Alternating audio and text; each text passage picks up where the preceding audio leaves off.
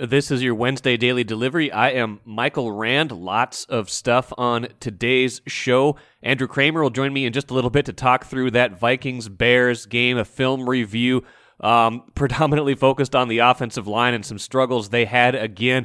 But Vikings did get the win in that game, as we talked about in the last show, 17-9. So not all gloom and doom, but we need to think about those offensive line struggles in the context of the upcoming game against the Rams. And Andrew will have good stuff on StarTribune.com, too, with his film review there.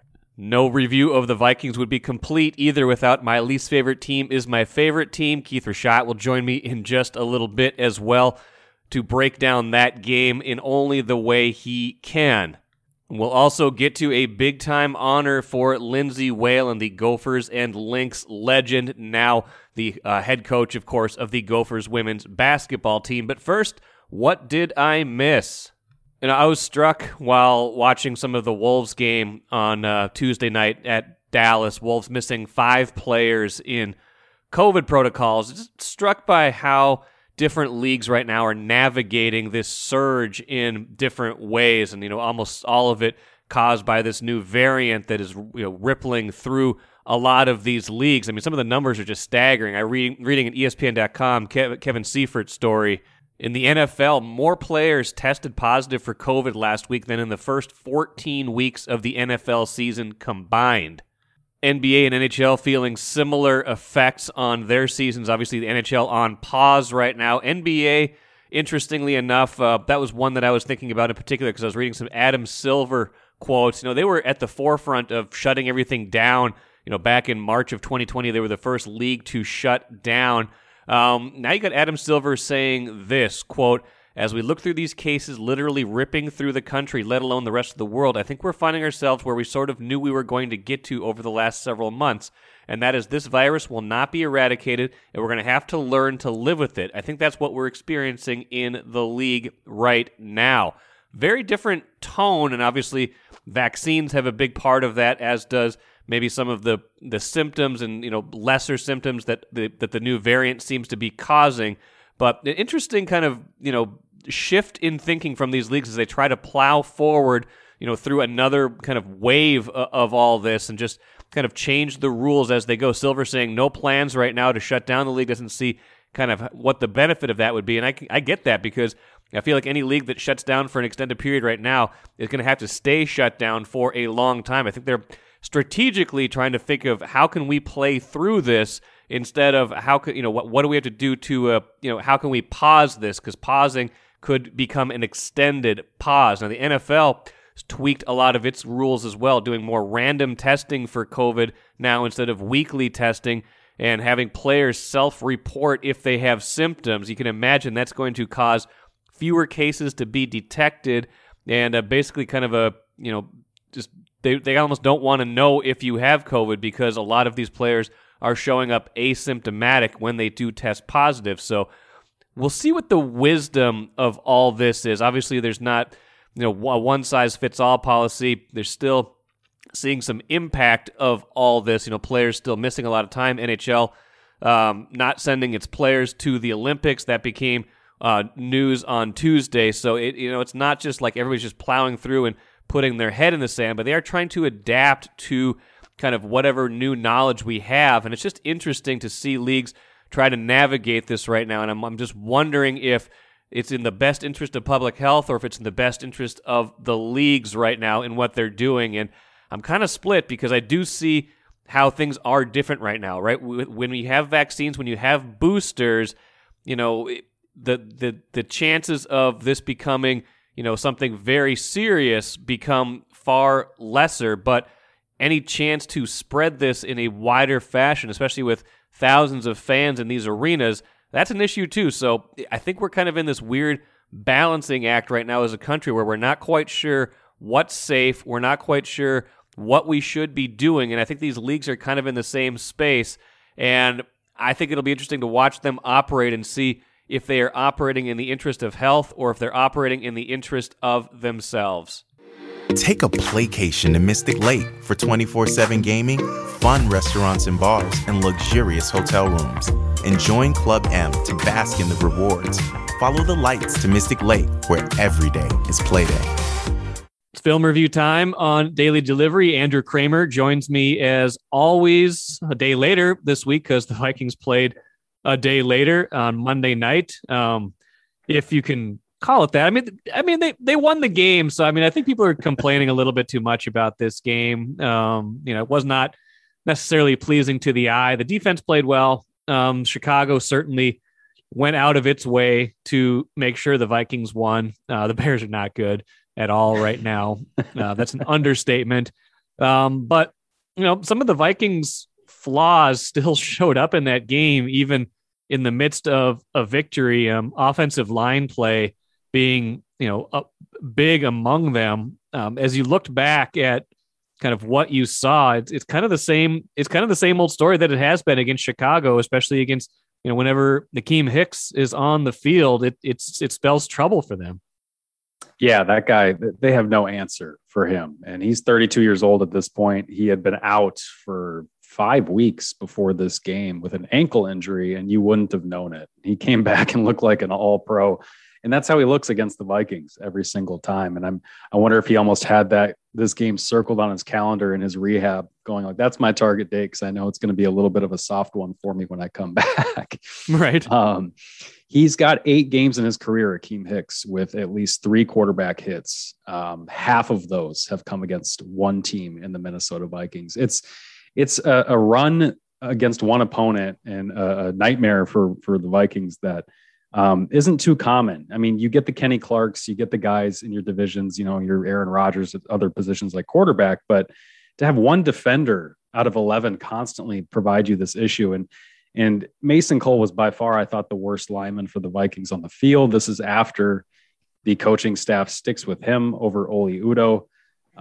Cole gave up, obviously, that first sack on Cousins like right away in the first quarter. And it's just one of those things where when they didn't get 4 hands on him, when they didn't get 2 guys on him, they didn't have a shot. And they couldn't run the ball at all when Akiem Hicks was on the field. The only way they did was if they told Dalvin to head the opposite direction. And if you look at their 2 touchdown drives, specifically talking about Akiem Hicks, the Vikings' 2 touchdown drives, they gained 2/3 of their yards on those drives when Hicks wasn't on the field. It was the only time Wong-Woo got the 19-yard run going, the only time Cook got an 11-yard run going. They just had to wait for him to leave, and then they could finally run it. That's amazing. And, you're right. They for the game, they only had 170 yards, something like that. Couldn't get much going in the run game. I mean, Dalvin Cook got a few things. He was whatever yards he got were pretty well earned in that game. But you mentioned to me a stat, and we, not to be a broken record, because we talked about this quite a bit last week, but it's still, it's still a bad thing for the Vikings. Kirk Cousins again, and this is Pro Football Focus, and their standards are what they are. How you define pressure, what you see as pressure on Kirk Cousins from, rushers might be different from their standard. But again, in this game, just as he was against Pittsburgh, did not complete a pass, was pressured, according to PFF, 7 times, 4 sacks. Actually pressured probably 11 times, 0 for 7 with 4 sacks on those dropbacks. And that's 2 weeks in a row with no completions under pressure. And I don't know if this is a function of him, if this is a function of the kind of pressure that's coming, but he had been pretty good. And now all of a sudden he's not under when he's facing pressure.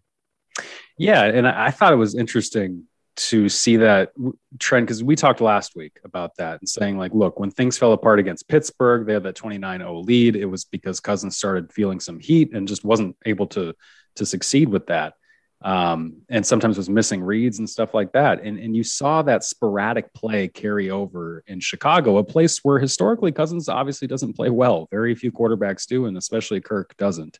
He was 1-4 entering this game, and now he gets his second win against Chicago, despite throwing for a career low in yardage. And yeah, not a single completion while facing pressure. And that is a subjective thing. Obviously, you can look at some of his completions and say, I think that's pressure, but the point stands is that he's not standing in the face of a lot of this pressure and just delivering the ball downfield and giving his guys chances. I mean, there are certain ones where you're just seeing him make super quick decisions. And I think that clock especially against the Bears, gets going in his head a lot faster. And you just saw it. There was one where he threw to Conklin deep, and Conklin dove for it, had his hands on it, but Jefferson's running a similar route. And yes, there's a safety over the top, but Jefferson's running a similar route, yet shallower down the sideline on a go route where there's a window, and you might want to fit it to Jefferson as opposed to Tyler Conklin. But it was a decision Kirk made because he saw the safety over the top of Jefferson and thought, I'm going to go quick deep to Conklin here and just try to get a quick deep shot. Because he was not standing and letting plays develop. And there were times where he had protection and the protection was good, and he was dumping it off to CJ Ham for 3 yards. And you can't do that against Chicago because their linebackers are so good. Roquan Smith was really good. Alec Ogletree he just jumped off the screen rewatching that game. And if the Bears have two of those guys, that they're really hard to play against and really hard to throw underneath against. And that's what Kirk was trying to do pretty frequently. And then, to not complete something against pressure, I decided to go back and how at least we can gain value out of looking at PFF's pressure metrics is comparing Kirk to how they judged the rest of the league. And Kirk is the only guy to have multiple games in 2021 in which he did not complete a pass while pressured. And that says a lot, I think, right now. And for him to do it in back-to-back weeks says a lot about how he's playing right now. And for the Vikings to win both those games is almost as staggering. I mean, obviously the Pittsburgh game was a different style of game that was dictated a lot by, some early runs and just getting out to that big lead before they couldn't do anything. And obviously the Bears game was more of a defensive tussle. And I think the narrative going in was the Vikings could have a field day against the Bears if they could protect Cousins, because Chicago dealing with so many COVID protocols in their secondary, they were playing a lot of backups, but the backups, from what you saw, actually played pretty well.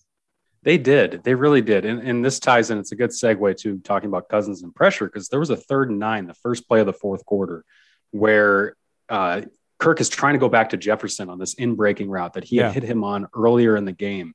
But this time, the Bears secondary learned. They had played it off earlier and let Jefferson have the cushion underneath to shake him and get open.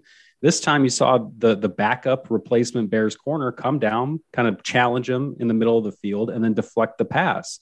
And Kirk stood in the face of Alec Ogletree blitzing, unblocked, and delivered that pass. That's exactly what you want to see Kirk do in that moment.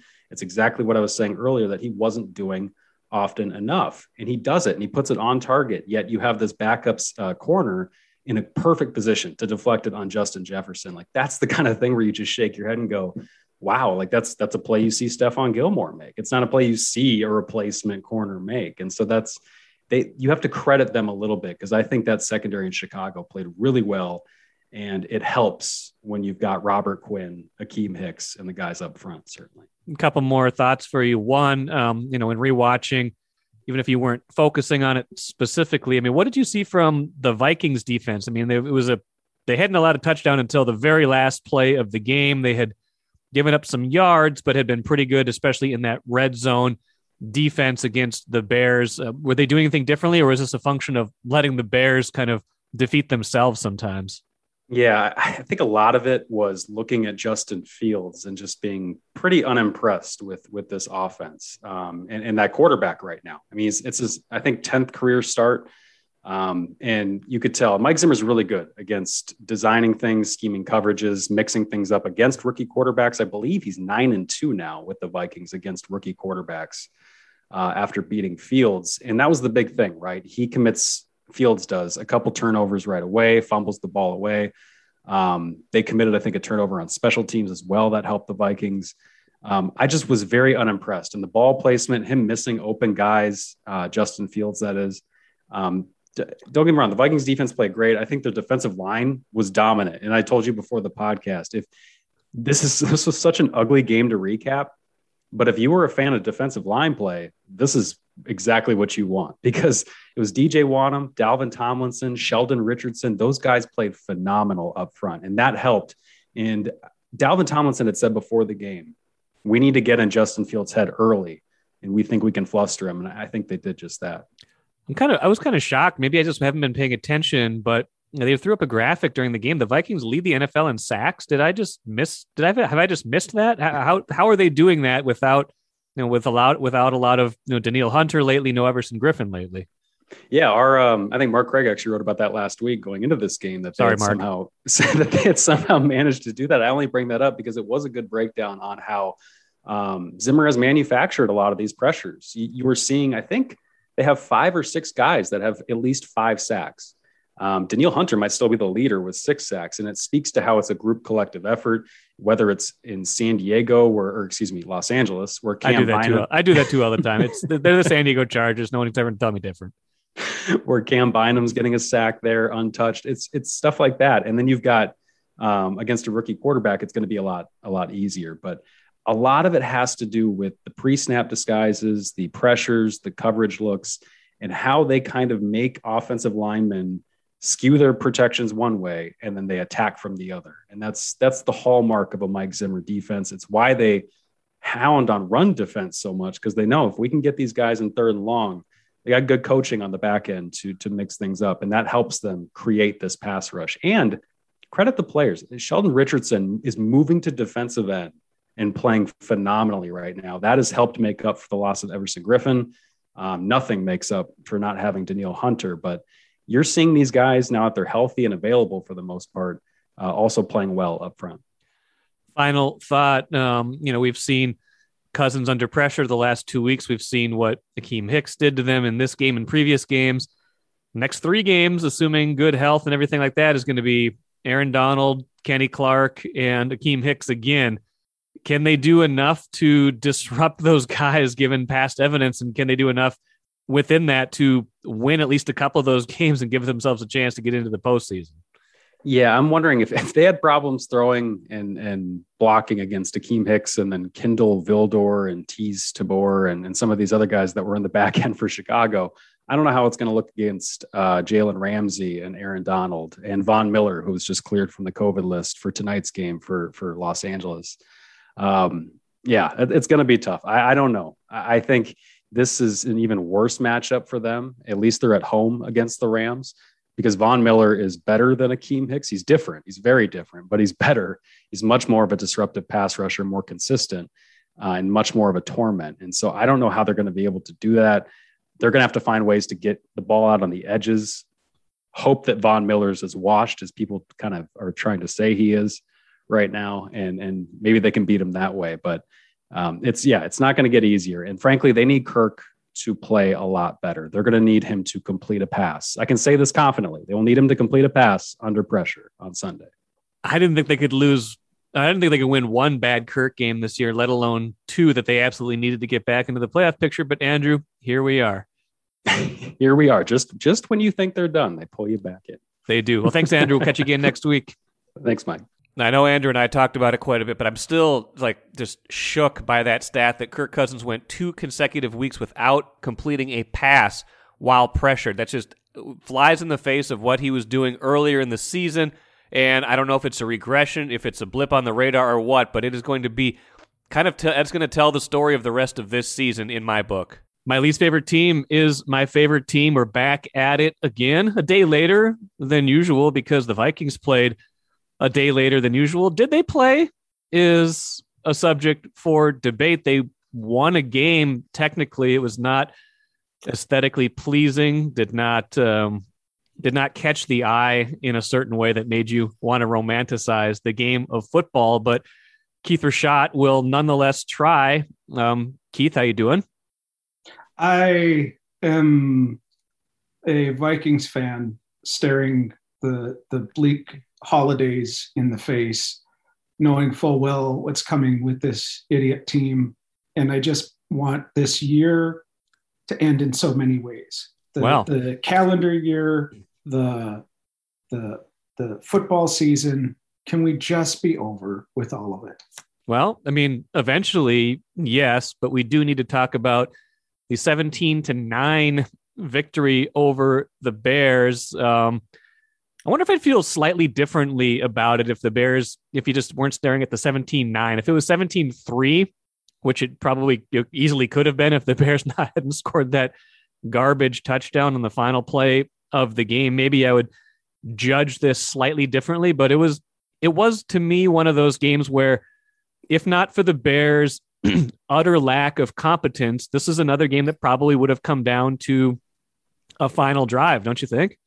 Well, that actually speaks to the first of my 4 haiku for today. Well, I didn't even know that, but that's good planning. Let's hear the first haiku that you have for us. Okay. There's a difference between trying to lose and accepting no less. Yes. I mean, I don't know how the Bears could have gift wrapped that one any more delightfully. I mean, that was just the perfect opponent at the perfect time for a team that desperately, needed a win. Like, for whatever we're saying about this season, the ups and downs, whatever we think about this regime, whatever we think of Kirk Cousins, the objective is still to win. All these players are still obviously for the Vikings attempting to do that. They might lack skill sometimes. They might lack the necessary components of victory, but they are still trying. They are still aiming themselves towards the playoffs, and they could not have found a softer landing than these Chicago Bears. Yeah, for me, it was really the difference between wanting something and needing it from the depths of your soul, right? The Vikings wanted to lose that game. They played in such a way that they were efforting to lose that game, right? But they didn't need to lose it in the same way the Bears just needed to lose it, right? When you commit, 4 personal foul penalties? Unsportsmanlike conduct penalty on the head coach, which is good. The coach gets one, right? When you are still forced to play, when 50 of your 53-man roster is out on COVID, right? That is a need to lose that game. When your quarterback inexplicably takes weird sacks, just that to me was the difference in the game. The Vikings wanted to lose it. They made efforts to do so, but they could not overcome the strength of will of the Chicago Bears to really, truly lose that game. Yeah, as I said on Tuesday's podcast, to me, it was just a shame that somebody had to win. It really was. It was a shame. Really some games are like, it's just a shame somebody had to lose. Both teams played really hard. You wanted to see both teams rewarded. In this case, it was just kind of a shame somebody had to win because both teams did put in some effort into losing that game. But you're right. The Bears wanted it more. They just wanted it more. They did. And speaking of making efforts to lose, let me get to haiku number 2 here. Yes. You. All right. A career story. In just one play on 3rd down. Kirk tried, but was short. Which play was that? So I'm speaking specifically about a play in the 3rd quarter where it was 3rd down and Kirk drops back to pass and recognizes that there's no receivers available, finally makes the right decision to take off and go running, and then dives for the 1st down, but dives in such a way to make sure that he doesn't get hurt and ends up making sure that he was short of the 3rd down line anyway, right? So here's a guy who ultimately makes the right decision, efforts towards what he wants to do, yet still somehow manages to fail at the most critical juncture when you need to have something happen, right? That he could not force himself to dive in a way to make sure that you get that extra 3 inches or yard or whatever it was. He was short of the 1st down marker. To what extent he had any awareness that he was short of the 1st down marker is a question of debate, and just sums up what the Kirk Cousins experience is like, that there is lots of good and lots of positive and things that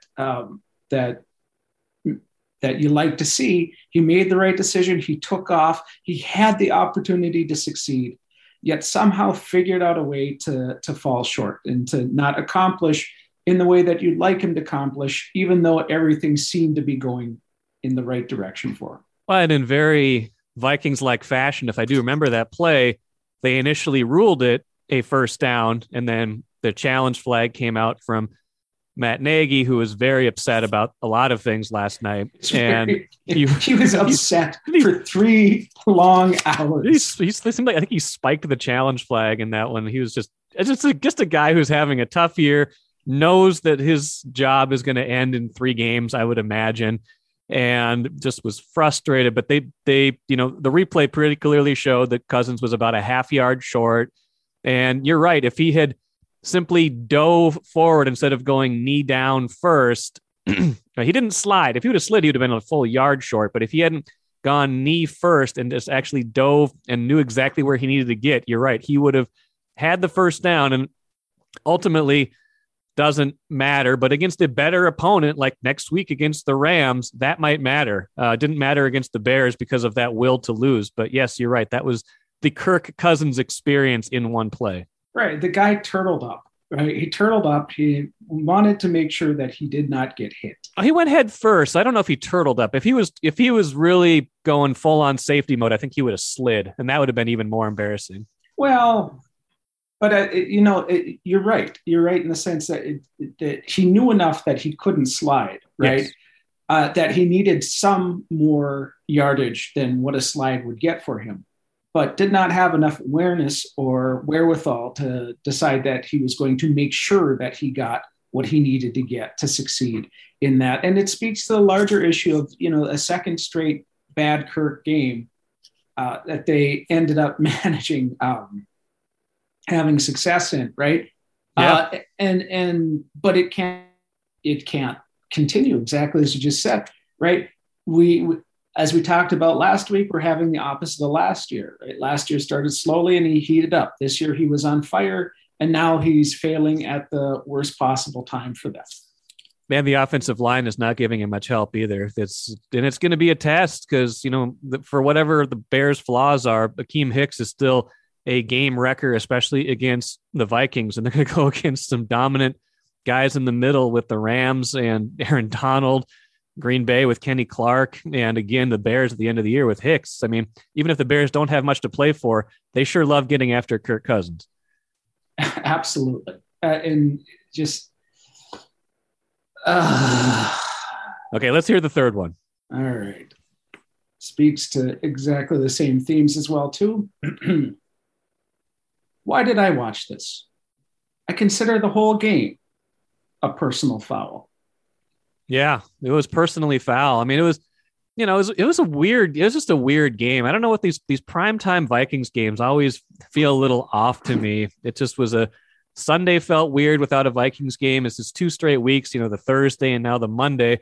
And they've managed to win both the games, but both the games, I mean, I guess the Steelers game, they played really well for that first half. So maybe that was a little different. This one just felt kind of like both teams were kind of sleepwalking in some way. And, the Vikings, I think, did play pretty well on defense, especially in the red zone, taking advantage of Justin Fields and some of those mistakes he was giving them. But yeah, the offense, I think they did not have 200 yards of offense in that game. Kirk Cousins, his yards less than 100 yards passing, didn't he? Yeah. His yards per attempt are better measured in feet than yards to give him some kind of more of a favorable reading in that game. It was not good.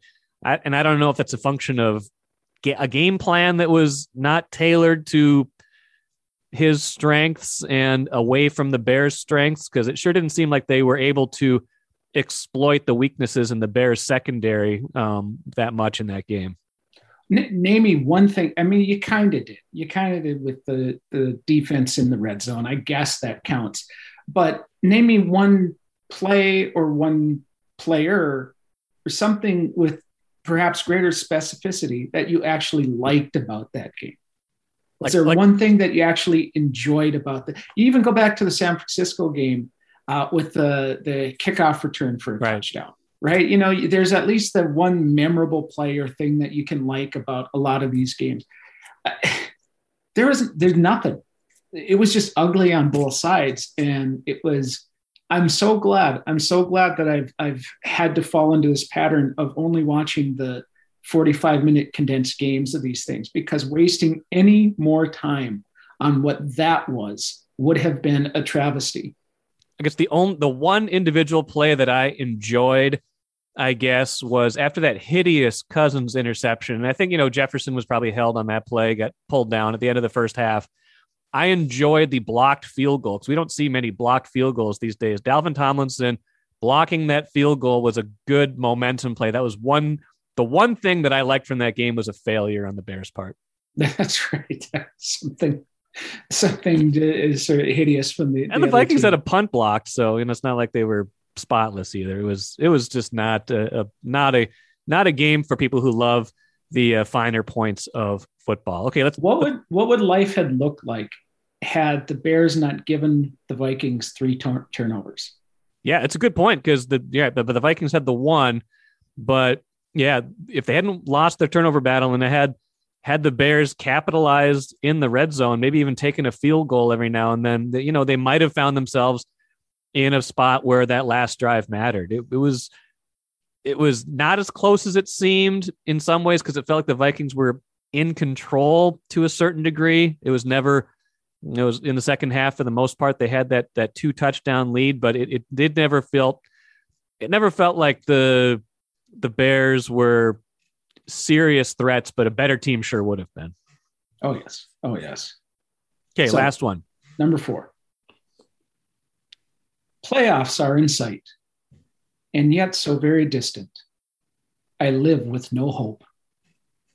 Yeah, the scenario basically is you got to win at least one of these next 2 and then beat the Bears again and hope for some help along the way. Hope the Saints, lose a couple in there or, win the tiebreakers, things like that.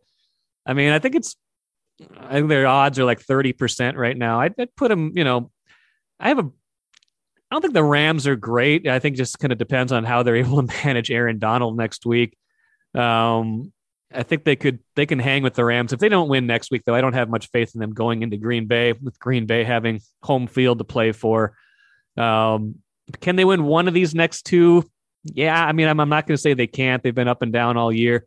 And if they win one of these next 2, I feel like they probably should beat this bad Bears team again at US Bank Stadium. And whether that's enough to get in the playoffs is another question. Whether just getting in at 9-8 as the 7th seed does much for me is a much different question too. Well, what was it? You're going to have to help me. You're the one who remembers the details. Was it 3 or 4 years ago when a bad Bears team came into Minnesota and the Vikings needed to beat that bad Bears team to get into the playoffs? Right? I think it's actually been 2 out of 2018 and 2000, even last year, I believe, had the Vikings beaten the Bears late in the year, they would have gotten into the playoffs at 8-8. But I think 2018 is the year you are referencing in particular, where they just got wrecked by, again, it was the Bears pass rush and their ability to disrupt that Vikings offensive line. They lost that game and got bounced from playoff contention very late in the year. Yes. So even if they win one of these next 2, what sort of faith can any Vikings fan have in with the way the season is going? Yeah, I wouldn't have faith. I just think this Bears team is so particularly bad and will be playing out the string that it feels a little different than even some of those other Bears teams. But you never know. It would be very Vikings-esque to manage to win at least one of these next 2 and have the playoffs in sight and then drop a game to the Bears, a very, very bad Bears team. And let's not forget, they won. Now, I should note playoff scenarios. A couple things came into view a little bit with those 2 Tuesday night games. Seattle more or less removed from the picture with the Rams winning that game Tuesday. Philadelphia gets the win over Washington. They move to 7-7. Washington falls to 6-8. Not too bad for the Vikings in those outcomes. And I played around with a lot of 3 and 4 team tiebreaker scenarios in the NFC. If the Vikings get to 9-8, they do pretty well in a lot of these tiebreakers with the Eagles, with the Saints, even with the 49ers if it comes to that. So not out of the question still that they get in. I think we'll just have to see how the season plays out, but certainly that game Sunday against the Rams will be huge for those playoff implications. Let's finish with the cooler. Big congrats to Lindsay Whalen, eligible now for the class of 2022 in the Naismith Basketball Hall of Fame, one of the candidates announced on Tuesday. A huge deal. We'll see if she is voted in, one of 6 eligible candidates, and the only player on the women's side. Obviously, her career speaks for itself. 4 WNBA titles, 2 gold medals with Team USA, led the Gophers to the Final Four in 2004. The list goes on and on, so congratulations to Lindsay Whalen on her eligibility, and good luck to her in the final voting. That will do it for today. Good stuff coming up on Thursday's show. Chris Ottman-Bell, wide receiver with the Gophers football team, joins me for a good conversation. Randy Johnson covers the Gophers, will also join me, kind of a bowl preview as we get ready for that Guaranteed Rate Bowl early next week. That'll do it for today. See you on Thursday.